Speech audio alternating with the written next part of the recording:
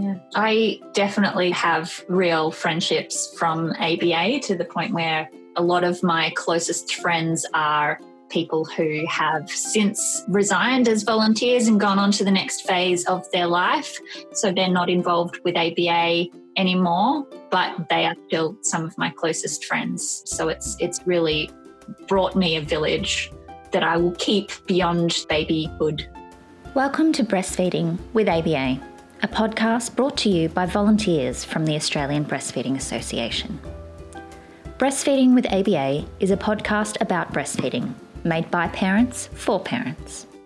In this episode, we'll be talking about the importance of support as a new parent and what helped us to adjust to life with a new baby. We acknowledge the traditional custodians of the land on which we are recording and on which you are listening to this podcast. We pay our respects to elders, past, present and emerging, and to any Aboriginal people who are listening today. We also acknowledge Aboriginal women who have breastfed their babies and raised families on this country for thousands of years. Each episode, you'll hear from volunteers around Australia. My name's Jessica. I'm a breastfeeding counsellor with the Australian Breastfeeding Association. I have two children. I have a 13-year-old daughter and a 10-year-old son. I'm Emma. I'm a breastfeeding counsellor with the ABA as well, and I have two children, an 11-year-old boy and an 8-year-old girl. My name's Inez. I'm a breastfeeding counsellor from Brisbane, and I'm also a maternal and child health nurse and a mental health nurse, and I've got three children, a son who's 21, an 18-year-old son and a 16-year-old daughter. Having your first baby is a huge adjustment. It's different for everyone, but Emma, Inez and I all experienced feelings of isolation. When I had my first baby, I was the first of my friendship group to have a baby, so didn't really have a lot of people around me with experience with babies. My brother has a child who's just 6 months older than my oldest, so at least I sort of had that connection. But his baby was really the only baby I was around much. I think I would have felt really isolated if I hadn't rocked up to that first ABA meeting when my son was 3 weeks old. Okay, so I had my first baby in the late 90s and we just moved to Brisbane. We'd been living in Brisbane for about 5 years. We'd moved up from Sydney, so we had no family here, only work friends. And, it was pre-internet. I guess the internet was around, but it wasn't as, commonplace as it is now. And it was pretty common back then for people in Brisbane not to have family around, because at that time, about 1,000 people a week were moving up here from Sydney and Melbourne. So what I found when I was running ABA meetings was there was a lot of new parents with no family locally. A lot of the time it did feel really isolating, just that I was going through this thing that I didn't have anyone around me who had recently gone through and who knew what that was like. Something that Emma, Inez and I all have in common is that we've found support from other parents, both in parents groups set up by our local maternal and child health nurses and through the Australian Breastfeeding Association. I joined the ABA after I had my second baby. The reason why I didn't join when I had my first was because I found a mother's group through the maternal and child health nurse really, really early on. So I never sort of got around to joining. But after I had my second, I really wanted to become a breastfeeding counsellor because I was so sick of all the conflicting information about breastfeeding, and I really wanted to support mums in their journey with breastfeeding. So I rang up the local group leader and I said, look, I'm interested in training how to become a breastfeeding counsellor. She goes, well, you've got to join and you've got to come to meetings. So I went to my first meeting and everyone was just really lovely, friendly, down to earth. It was really casual. What I liked about my ABA meeting was that there was mums there with kids of all different ages. So it was sort of like you could talk to the mum who had an older child who'd been through what you're going through now. Whereas when in my mother's group, it was fantastic, but all our babies were the same age.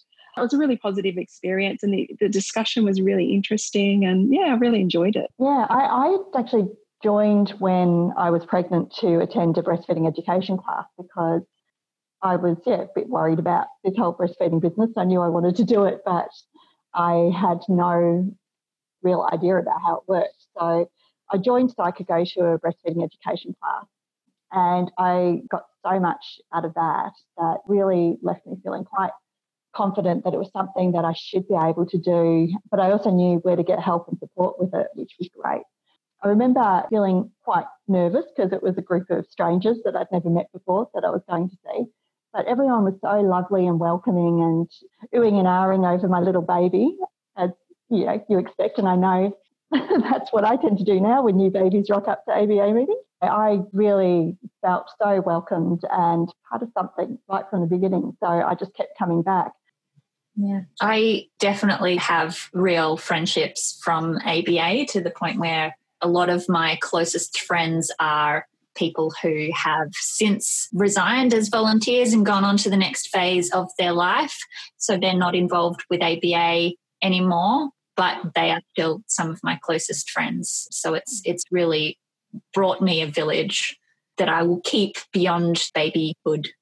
What's even amazing is when your children go to high school and there's kids that used to go to the ABA meetings. So, the mums and, the village just keeps going and going and going. Because Inez is a health professional as well as an ABA volunteer, she knows that finding people to support you is important as a new parent.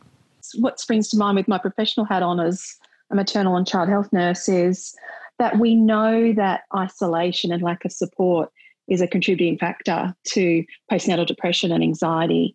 So I really think it is so vital that we do form that village and ensure that we've got supports in place.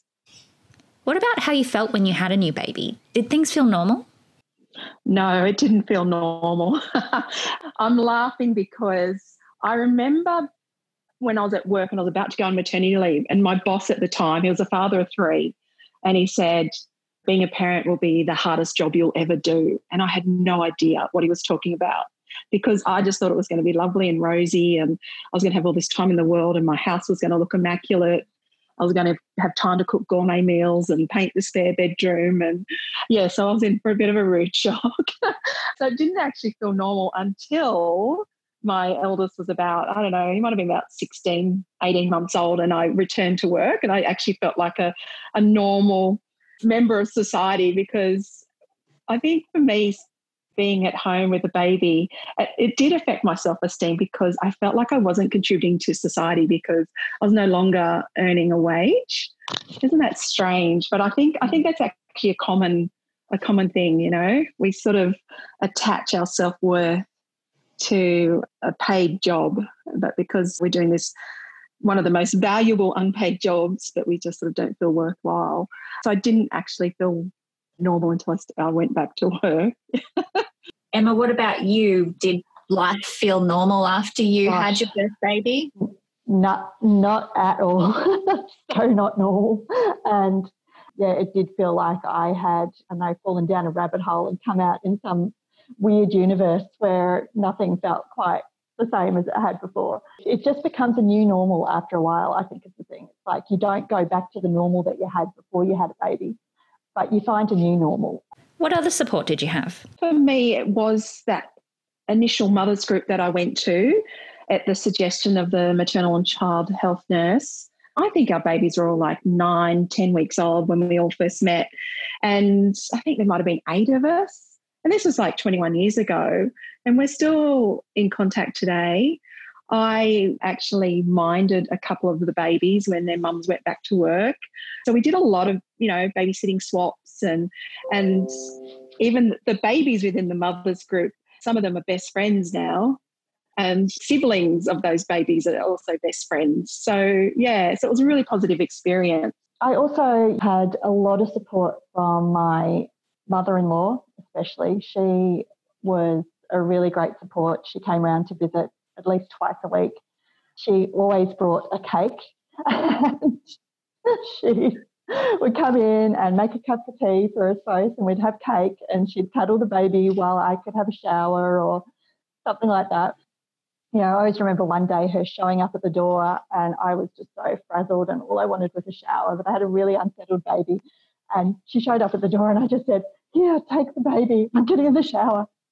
I did eventually have to ask her to stop bringing cake though, because it got to the point where I was just eating cake all the time and I felt like I was never going to lose that baby weight if I kept eating cake at that rate.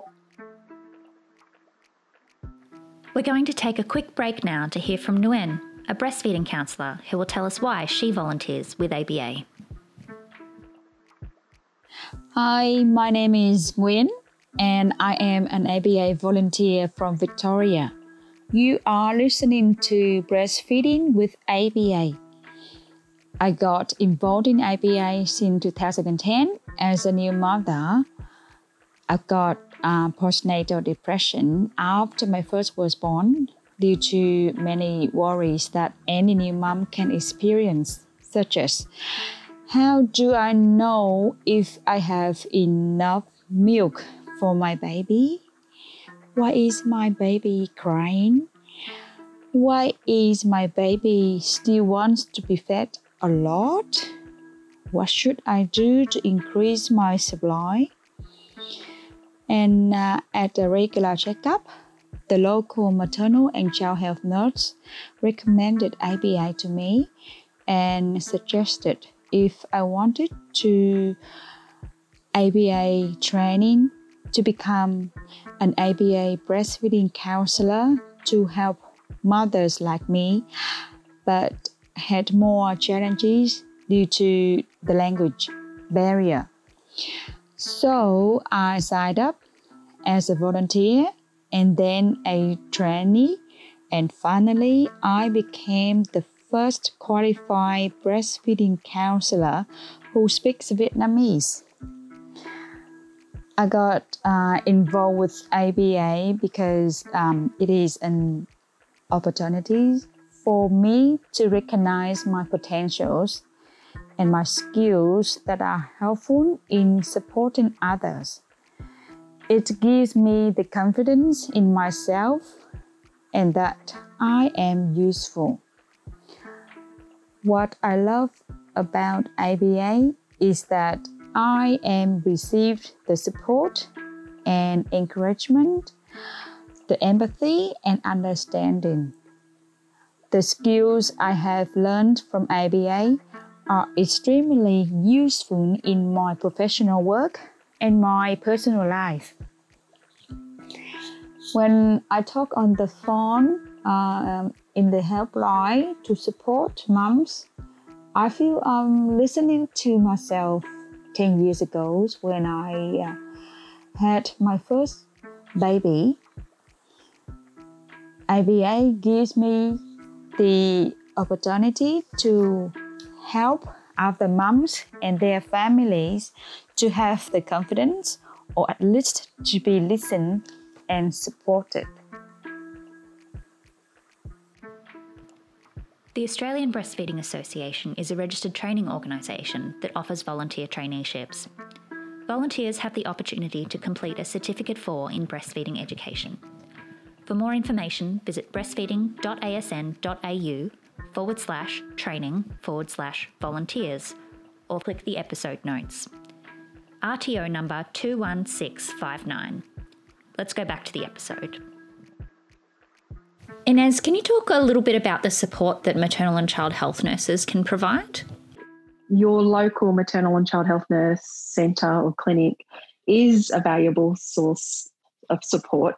We are there to support new parents with checking the baby's growth and development and helping with feeding, but also helping with the adjustment to parenting. So I actually take great pride in checking in with my mums, if they're well supported, seeing how they're going, all that kind of stuff. And we also do screen for postnatal depression and anxiety as well. So if anybody is feeling down or overly anxious and feeling overwhelmed, your local maternal and child health nurse is a good first port of call, as well as your GP.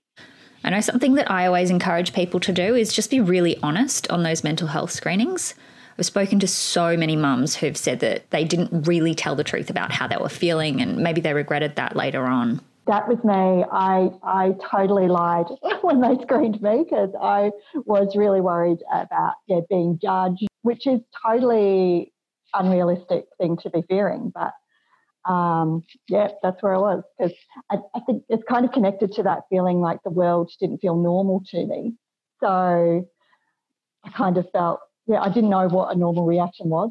And I so wish I had been honest in those screenings now, because I probably could have used some more support, but I didn't get it because I didn't let anyone know I needed it. Digital support can be just as important as face-to-face support, especially now. The internet and digital support has evolved so much, even in the last 6 months, I think. For me in, 2006, 2007, it was all about discussion forums. ABA used to have one, and that for me was a really important kind of digital village, and the people who I met on there over a decade ago now are still very close friends. One in particular, person that I met on there was in my local ABA group and is now one of my closest friends, and our teenage daughters are still best friends. They get their photos taken with Santa together every year since they were 3, and they're teenagers now, so I'm hoping that they'll do that until well and truly into adulthood, but it's very cute. So for me, that I felt so isolated that reaching out to someone online was easier. Emma, do you want to sort of speak to that a little bit as well? Because I know obviously that you had a similar kind of experience. Yeah. So, I first met you on the ABA forum, Jessica. So, we've known each other for a really long time, thanks to that internet connection as well. Yeah, I didn't find any online communities like the ABA forum until after my son was over a year old, because I'd gone back to work part-time at that stage, and I wasn't able to get to my local ABA meetings anymore. And I just happened to find on the ABA website a link to the forum, and I thought, that might be good. So popped in there and found this whole community, and I think there really was that kind of feeling of connection and village in that community. It was beautiful. So I spent quite a lot of time in those days connecting with people in that community. And then I also have some good friends that I made through that I'm still in touch with today, even though that forum hasn't been active for quite some time. And it was ages, years and years and years since I last even had a look for it. Then from there, I guess I moved on to Facebook groups. So there was some Facebook groups that kind of spun out from that ABA forum. And I've connected with other groups of parents through Facebook groups since then as well, that aren't necessarily ABA connected, but more with, I guess, where I'm at in parenting now. So a lot of groups with parents with other primary school age children and similar parenting values that I found, which can be really supportive and useful. But we also have our ABA groups, which are really nice as well. And I think the forum that Emma and I were both involved with when our children were much younger has now been overtaken by that kind of Facebook thing, which is great. And I know that we now have Breastfeeding with ABA, the Facebook group, which is the companion group to this podcast. And when I kind of look through there, I really do get that same sort of feeling of a community of people supporting each other online that I used to when I was on that discussion forum that, doesn't really exist anymore. So that's really fantastic to have that around for mums now. And it's really just, we talk, it's a phrase we use a lot, but meeting mums where they're at. Mums are on Facebook. That's where the support that we offer each other should be, which is great. I really want to finish the podcast with this because I know that we all kind of touched briefly on the fact that life was difficult when we had our first new baby. So we all now have children who are not babies and of varying ages, from, Emma having primary school age children. I've got one in primary school, one in high school. And Inez, I know that you've got children in upper high school and completed high school. Yes. So it's a wide range. So what's life like now compared to having a new baby? Inez? Oh, I feel like I'm in the real reward stage now. I know people say that, having teenagers, will you wait until they're teenagers? But I really like the teenage phase. They became more independent. They could help out with cooking meals and unpacking the dishwasher and things like that. They still need to be reminded and nagged a few times. But I really enjoyed it. And I could sort of start gaining my own independence again too. No, I really enjoy it. Yeah, it's really good. I've been immersed in my new normal for 21 years. So, yeah, I'm kind of used to it. Yeah, look, definitely, things are heaps different from when they were babies. My kids are at an age now where they are taking on more responsibilities, which is great. They're still not completely independent. They need a lot of help with these responsibilities, especially my youngest, who's 8. But, yeah, my eldest will be starting high school next year, and he's definitely interested in, taking on more responsibilities and doing things like walking to the shops to buy milk for me and that sort of thing. He loves those little bits of independence and responsibility that he's able to have now that he's older. And, yeah, life just feels more normal now. I feel like more like myself again, more able to connect with my other interests outside of motherhood, as well as, I still really enjoy my connection with ABA, which is why I'm still here, even though my babies are not babies anymore. I've definitely experienced a similar kind of thing. My kids have grown older. They've got more independence. I don't need to monitor every little part about their lives. I definitely have found that as they've grown older, it's not necessarily that things get easier, it's that the challenges change, that I'm no longer in the phase of extreme sleep deprivation. I always say that really extreme sleep deprivation, it feels like you're looking through underwater, that you just can't even focus on one single thing. That was the normal reality for me for a really long time after having babies. And, now having a teenager and a primary school aged child, that isn't really the only time when I have that happen is, if I decide that I want to go out on the town and have a fun evening while they're with their dad.